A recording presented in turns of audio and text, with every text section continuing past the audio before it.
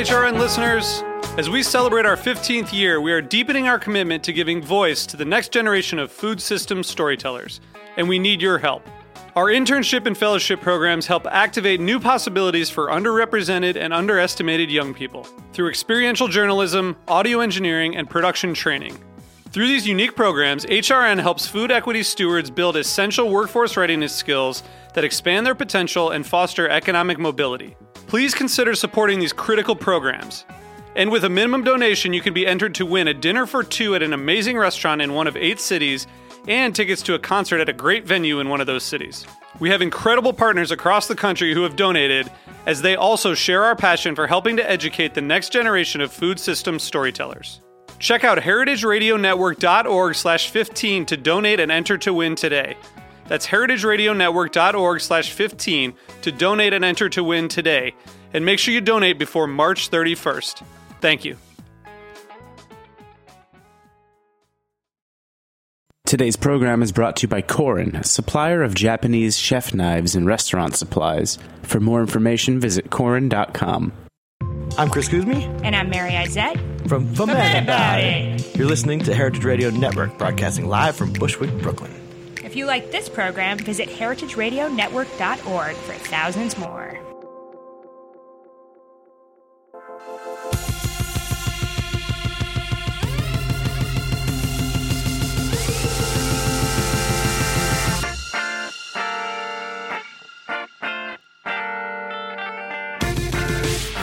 Hey, and welcome to the Food Scene on heritageradionetwork.org. I'm your host, Michael Harlan Turkel. It's kind of a perfect fall day to throw some cider, so it's so appropriate that David Dolginow of Shacksbury is here to do so with me. And we're going to start actually just defining the term throwing cider, because it's not like, christening a boat and smashing it with champagne. You're not tossing a bottle and letting it burst open. Yeah, no. We are basically holding the bottle from above our heads and the glass at our waist, and then carefully pouring it from bottle straight into glass. And that's a Basque tradition that was really born out of a need to aerate the cider, to kind of bring it back to life when Basque cider was released in the spring as kind of the rebirth with spring, and a way to release some of the natural effervescence in the cider. Even though there's no added carbon dioxide, there's a bit left over from the fermentation. So you know very well what I'm holding right now. Yeah. Yep. I have a collection of these, and I don't know if there's even a term for these. I think it's referred to as something like a chupon, or I'd have to double check though. But every year at the wonderful Cheeky Fest behind Chiquito in Chelsea, Alex, Raj, and Eder throw this huge party. Tons of beautiful Basque cuisine, but most epically, people pouring high and pouring plenty of cider. Yeah. It's a really special time of year, and that restaurant has been deeply inspiring for us at Shacksbury Cider and everything that they do. We love the Basque cider tradition and the Basque food tradition, and working with chefs and people to bring those traditions here to the United States has been a really fun part of our story. So, how much cider is in the Kansas City burnt ends tradition? To date, very little that I'm aware of. Yeah. Although we hope have high dreams to change that. I mean, your family is based there, had a whole bunch of retail jewelry stores there. But let's talk about, Arthur Bryant's and Gates and all the barbecue there with. Yeah. I mean, it is a cuisine that's rife for acidity, rife for cider. Yep, absolutely. Barbecue being so filled with pork and very rich, fatty, salty flavors. And even with the sweet sauce, the next component that it needs, we feel is a nice dose of acidity, which is a big part of the flavor profile in our ciders. And your ciders tend more towards the Basque at the moment, but I know you're going a little more international. So let's talk about cider in general, because there was a time pre-Prohibition where cider flourished. And why did it disappear? Cider sort of started to disappear even before Prohibition, as Americans were migrating from rural areas into urban areas, this farmer's drink became less accessible. When everyone was living in rural areas, they had small orchards all throughout New England, and it was part of the annual routine to press cider in the fall and make it and then drink it starting in the wintertime as a way to, help survive the cold, desolate New England winters. So when urbanization began to happen at the early 20th century, people didn't have immediate access to apples and to cider. And around that same time, you also had a large immigration of folks from Germany who brought the tradition of beer. And so with the rise of beer, with urbanization, suddenly cider is starting to decline some. And then the nail in the coffin was really Prohibition. You can perhaps remember, or maybe you've seen some of the prohibitionists. Some of the most famous sort of photos of them are prohibitionists, wielding a hatchet because they've gone around cutting down apple trees. So apples were really a part of the narrative, one of the bad guys of Prohibition. It's amazing. It's like the antithetical Johnny Appleseed, taking the trees down that were already there. And, that kind of segues into this idea of you are not a Johnny Appleseed. Your company isn't, because you didn't go around planting these trees. Mm-mm. They were already there. Absolutely. Yeah, it's a wonderful thing that we discovered when Colin and I were first starting our company in 2013, that in fact the Champlain Valley of Vermont and really all of New England is filled with these incredible apples to make cider, apples that have the tannins and acidity and aromatics that really make cider stand out and make it something that begs to be paired with food, like barbecue, like what you were mentioning earlier. Those flavor components, which we don't find in most of the commercially available apples in the United States, which are really eating apples. So they're sweet, they're juicy, they're lovely to, maybe go in a salad, but they were not originally propagated to be fermented. And so this process of finding these lost apples became a really core part of our business. Yeah, and, on top of them not being the edible ones per se, they also were unsightly. Because when you see images of these blemished fruit, you wouldn't think that they make such a stunning drink as you make today. Yeah. Yeah, the easiest way to describe to people, if you have an apple tree or you found a tree and you want to know if it's a good apple for cider, a good start would be if it's ugly and if it tastes really bad. If it's a spitter. You bite into it and the tannins light up and coat your mouth almost like you just put a handful of cotton balls in your mouth. Then that apple is the one that we want to make into cider. I was going to use some kind of metaphor of those 80s movies or 90s movies when the girl takes off her glasses and lets her hair down.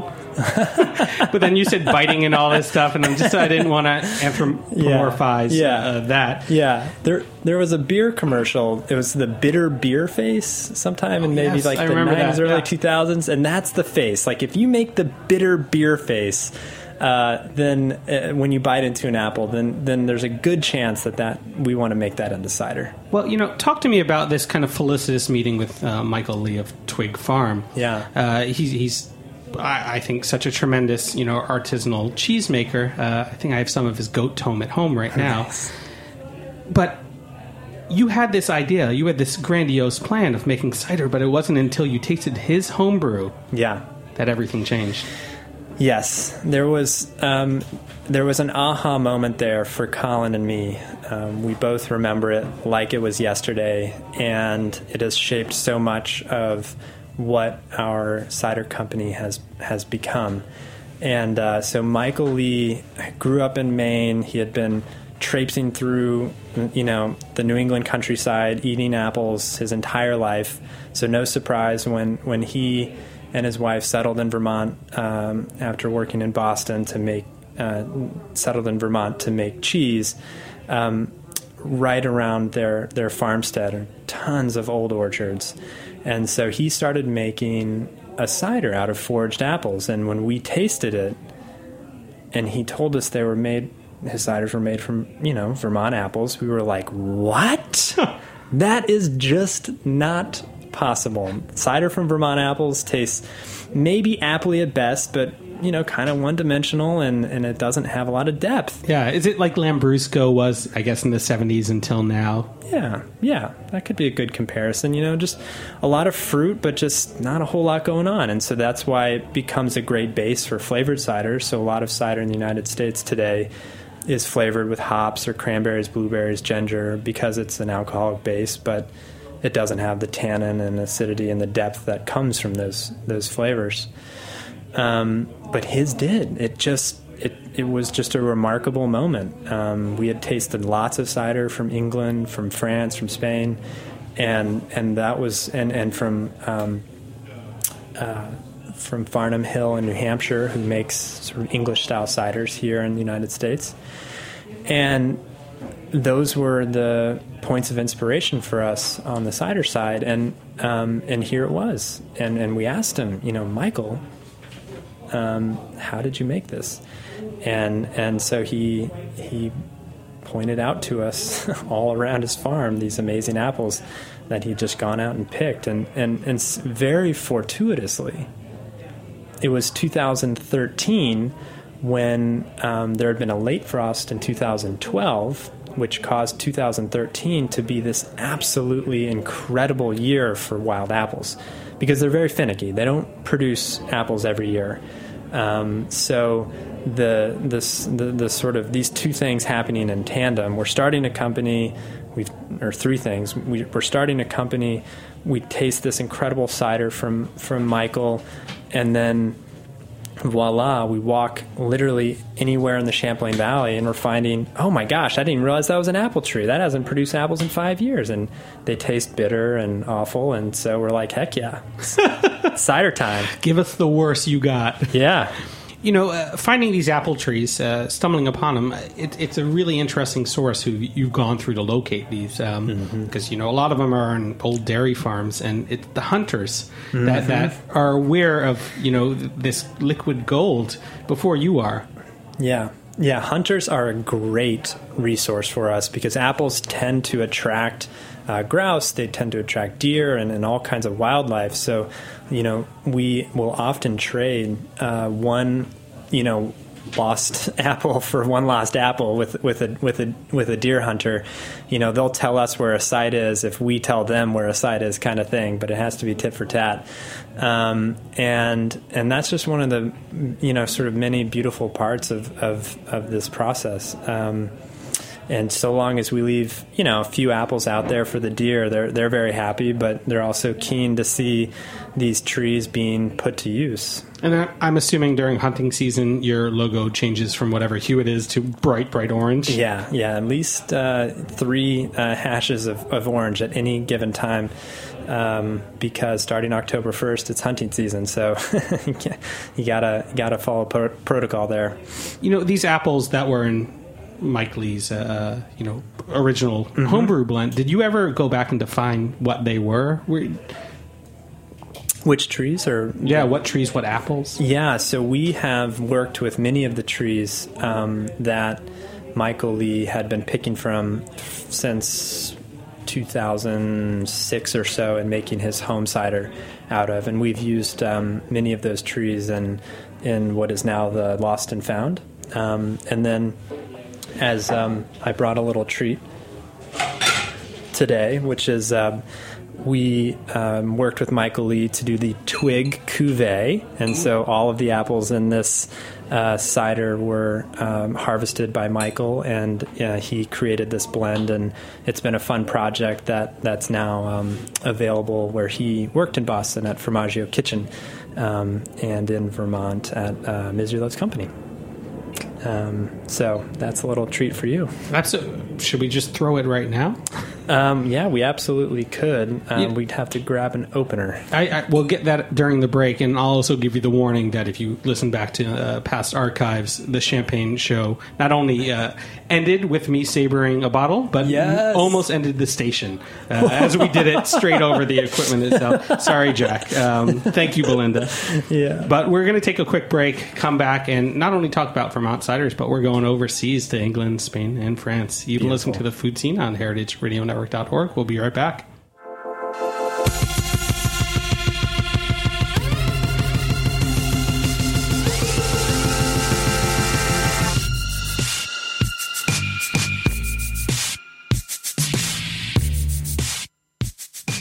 Today's program is brought to you by Korin, supplier of Japanese chef knives and restaurant supplies.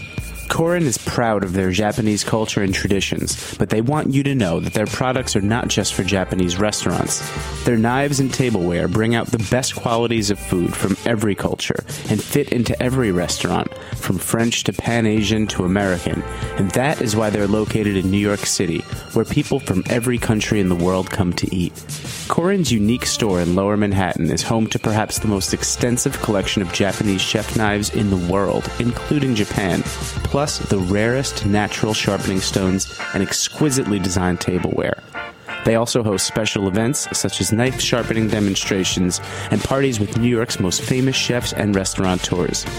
Korin is dedicated to this ideal, bringing the implicit and elegance of Japanese culture to your table, be it in your home or in the finest restaurant. For more information, visit Korin.com.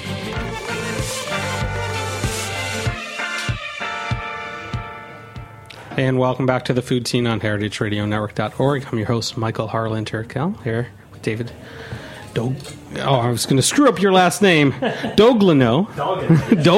of Shacksbury Cider. I just kind of got overly excited seeing this cider be opened because, it's a fermented thing. And let's define the difference first between, apple juice, apple cider, and hard cider. Yeah, so apple juice in the United States people tend to think of Mott's. So it's a sweet cider, so not fermented, and typically it's been pasteurized, so it's shelf stable. And then sweet cider is one of the delicacies of fall, so tends to be unfiltered and only lightly pasteurized or unpasteurized. And that has that sort of darker maroon color to it or brown color to it. And then hard cider is when you take sweet cider, and ferment it like a wine into a finished alcoholic beverage. Yeah, so I'm at the latter part. We're at the latter part, yeah. It's wonderful to be at the latter because we're tasting Michael Lee's the Twig Cuvée that you guys make. Is this available publicly, or is this a special little gift? It is available somewhat publicly. It is available at Formaggio Kitchen in Boston, where Michael used to work. And so we did this project along with Formaggio, and so they'll have it hopefully through the late fall or early winter. Yeah, the complexity there, like you said. First of all, let's talk about dry. Because that's what makes your ciders and most ciders that I love so distinctly different than, what a lot of people I've had here in the States. Yeah, so dry and sweet are two words to describe the level of sugar in an alcoholic beverage. So a dry cider tends to have little to no sugar. And a sweet cider or a sweet wine would have more sugar or more residual sugar. So our ciders tend to be on the dry side, which is not to say that they're not fruity. We make a cider, our dry canned cider actually is still very sort of approachable and drinkable because it has fruit character. And so I like to, explain to people the difference between those two words. Dry doesn't necessarily mean funky and weird. It just means little to no sugar. Yeah, and it also means it's not cloying. So, that's why it's in this space where it's kind of perfect for food.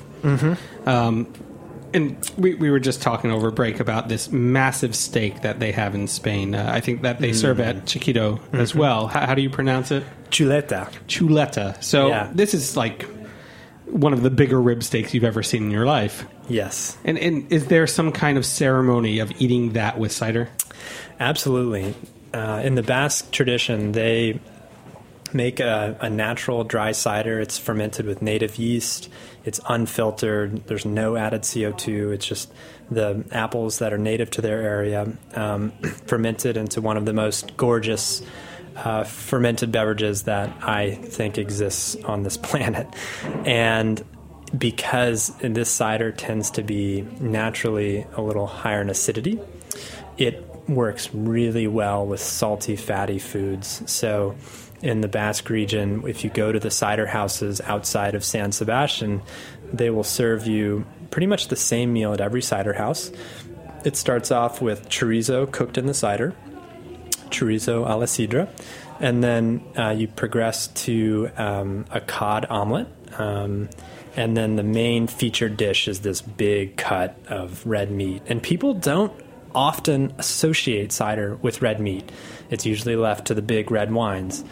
But there are definitely ciders like Basque cider that work beautifully in that context. I mean, I see the connection right there in the dairy farms that you're foraging these apples. Mm-hmm. I mean, the cows are grazing, so why not close that cycle? And I mean, it makes perfect sense to me. And I just had that epiphany myself, so I feel like everyone else.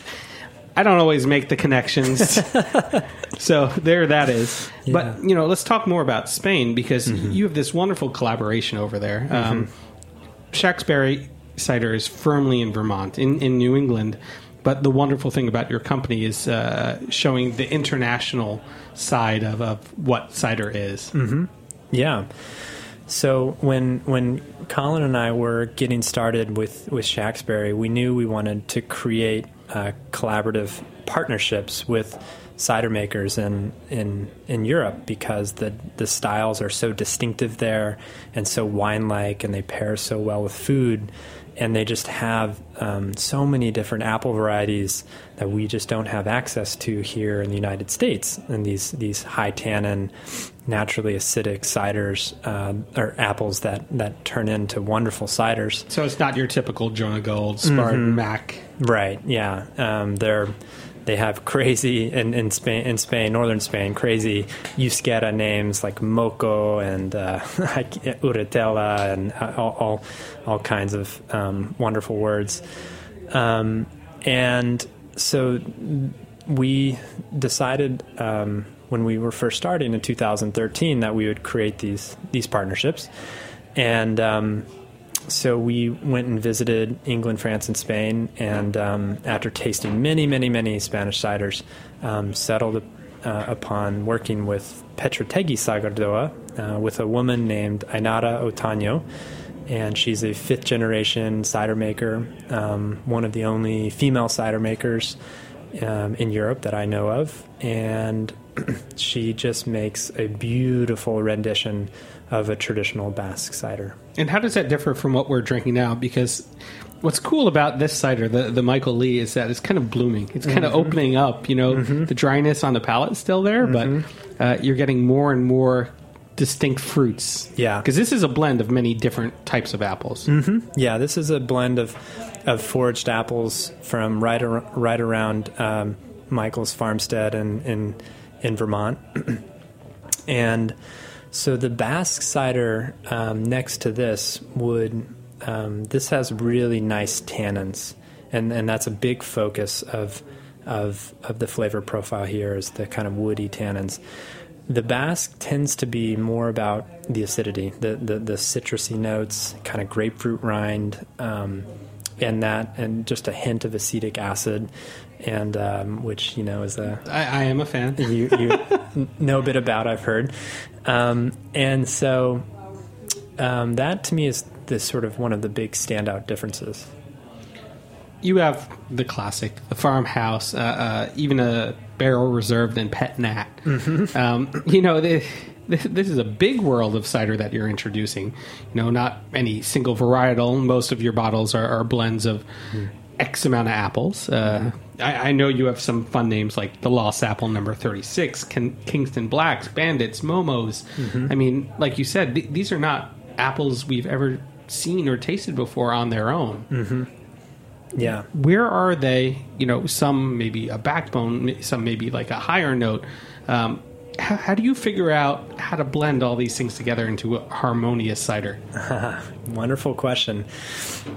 When we're creating blends, we go about it a bunch of different ways. Sometimes we're working with a couple of specific beverages that are inspiring to us. And so, for instance, lately we've been drinking a lot of farmhouse ales. I love the Allagash Saison. I love some of the beautiful beers coming out of Side Project and in St. Louis, Hill Farmstead in Vermont.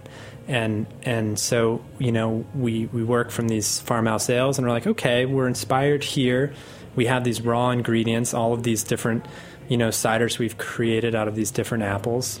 And so let's start, blending and working together, a small team of people. So Colin, myself, Luke, Michael is an important part of this process, Kim Beatty, and Alex, some of our other employees.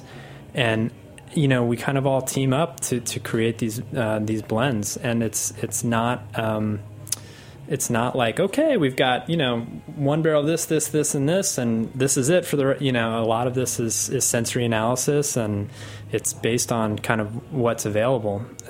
So that's been a big part of it. And then on the other side, we have some blends like our dry can, our classic cider that are ongoing and available year round, and went through a very sort of tightly scrutinized process of blending, and were set up so that we can make them year to year, and they taste pretty similar year to year, with some variation depending on the weather cycle for that year. Well, you're dealing with a live organism here. Yeah. Yep. Very much like a wine. This year in Vermont, it was very dry. It was pretty sunny. But particularly the dryness will really be reflected in this year's vintage. You said very much like a wine, and France is known for a lot of things, especially its wine country. But up north in Normandy, it's apples, and it's Calvados, and it's cider. Let's talk about how cider kind of sits separately from the other beverages, how it fits at the table differently. And would you pour me a little bit more? Absolutely. Absolutely. So we're talking about cider particularly in Normandy? Yeah, why not? Okay. So cider in Normandy, they have a really wonderful tradition there. They grow lots of organic apples, first of all, which was a recent discovery we made, and a lot of certified organic apples. Their tradition in France, and this may be more in Brittany, but they often drink cider at lunch because it's lower alcohol. And one of the greatest little traditions I found is drinking it alongside crepes. And so they will have crepes and putting cider. An asterisk next to that. And it's one of the most wonderful food pairings you can do. French ciders use a really cool process of arresting the fermentation before the primary fermentation before it's complete. And so they have naturally sweet ciders. And you know that they're naturally sweet because the alcohol level is often 3%, 4%, 5%, whereas ciders, apples when fermented totally dry, when all of the apples have been when all of the sugars have been fermented out, they tend to be at more like 7%. Yeah, and what we're drinking right now is in that 6 to 7 range? Yeah, and so in this case, with the Twig Cuvée, it has fermented to dryness. And so these sort of naturally sweet ciders, low alcohol, just go beautifully with lunch. So of course, one of their great traditions was born. You also do projects in England, but even more interesting to me right now, I was listening to Jimmy Carbone's beer sessions, which you were on, is Kazakhstan, which quite possibly may be the origins of the apple itself. Yes. The apple is believed to have to originate in Kazakhstan, and literally still today, if you can imagine this, there are forests of apple trees there. I've only seen photos of these, but there are forests of apple trees. So whereas when I think of an apple and when most people think of apples, you kind of imagine a very sort of, closely managed, well-maintained orchard that's, very linear and very geometrical. And so the idea that there are just an area of these wild apple trees that are 40 plus feet tall and growing just totally, it's really mind-boggling. Yeah. Are there other places in the world that you're looking for that forgotten fruit, that lost fruit? Yes, absolutely. I for a long time have wanted to make a cider in China. Most people don't realize that China grows more apples than the rest of the world combined. And I just think it could be a beautiful project to collaborate, with a really awesome cider producer that I'm sure exists somewhere, because where you have 2 billion bushels of apples, you certainly have people fermenting them as humans have always done when they're around a substance that has sugar.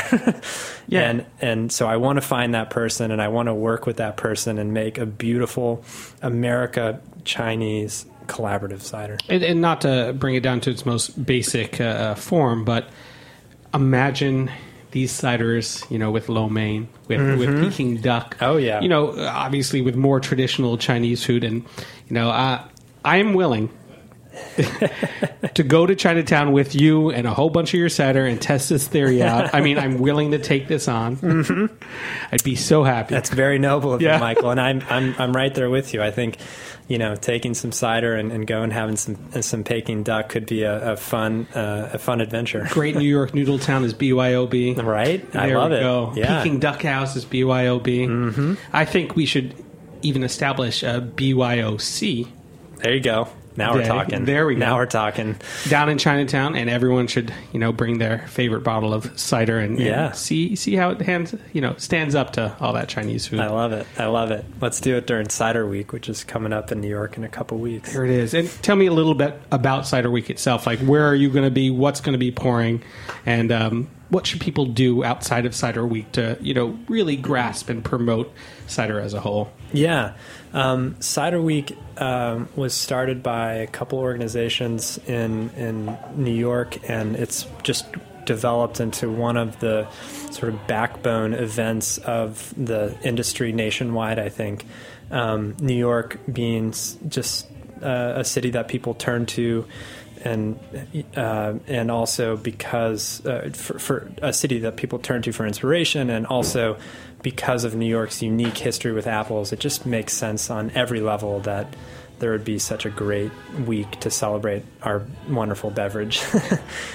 So we'll be hanging out. I'll be at Union Square Wines on the first Saturday, pouring some of our new ciders, and really looking forward to that. They got a great team down there. And we'll be doing an event.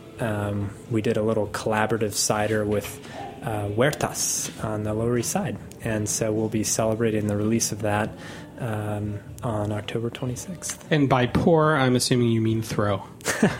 Absolutely. Yeah. Yep. We'll be definitely throwing cider. Excellent. Well, thank you for throwing cider with us today. Yeah. And, if you're in Vermont, stop by Shacksbury and, taste it in its purest form right there. And if not, there are plenty of places around the country and hopefully around the world someday soon that you will be tasting more and better cider. Thank you so much, David. A big shout out to Luke and Colin as well. Thanks, Michael. You've been listening to The Food Scene on heritageradionetwork.org. I'm your host, Michael Harlan Turkel. Hoping to have you back here next Tuesday at 3. A big thank you to Korn for sponsoring. Music by Cookies and David Engineering. Cheers.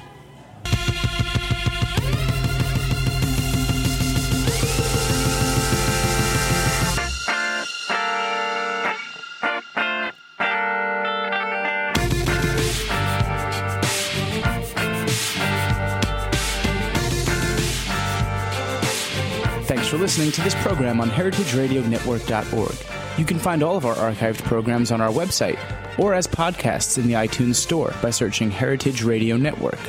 You can like us on Facebook and follow us on Twitter at heritage_radio. You can email us questions at any time at info@heritageradionetwork.org. Heritage Radio Network is a nonprofit organization. To donate and become a member, visit our website today. Thanks for listening.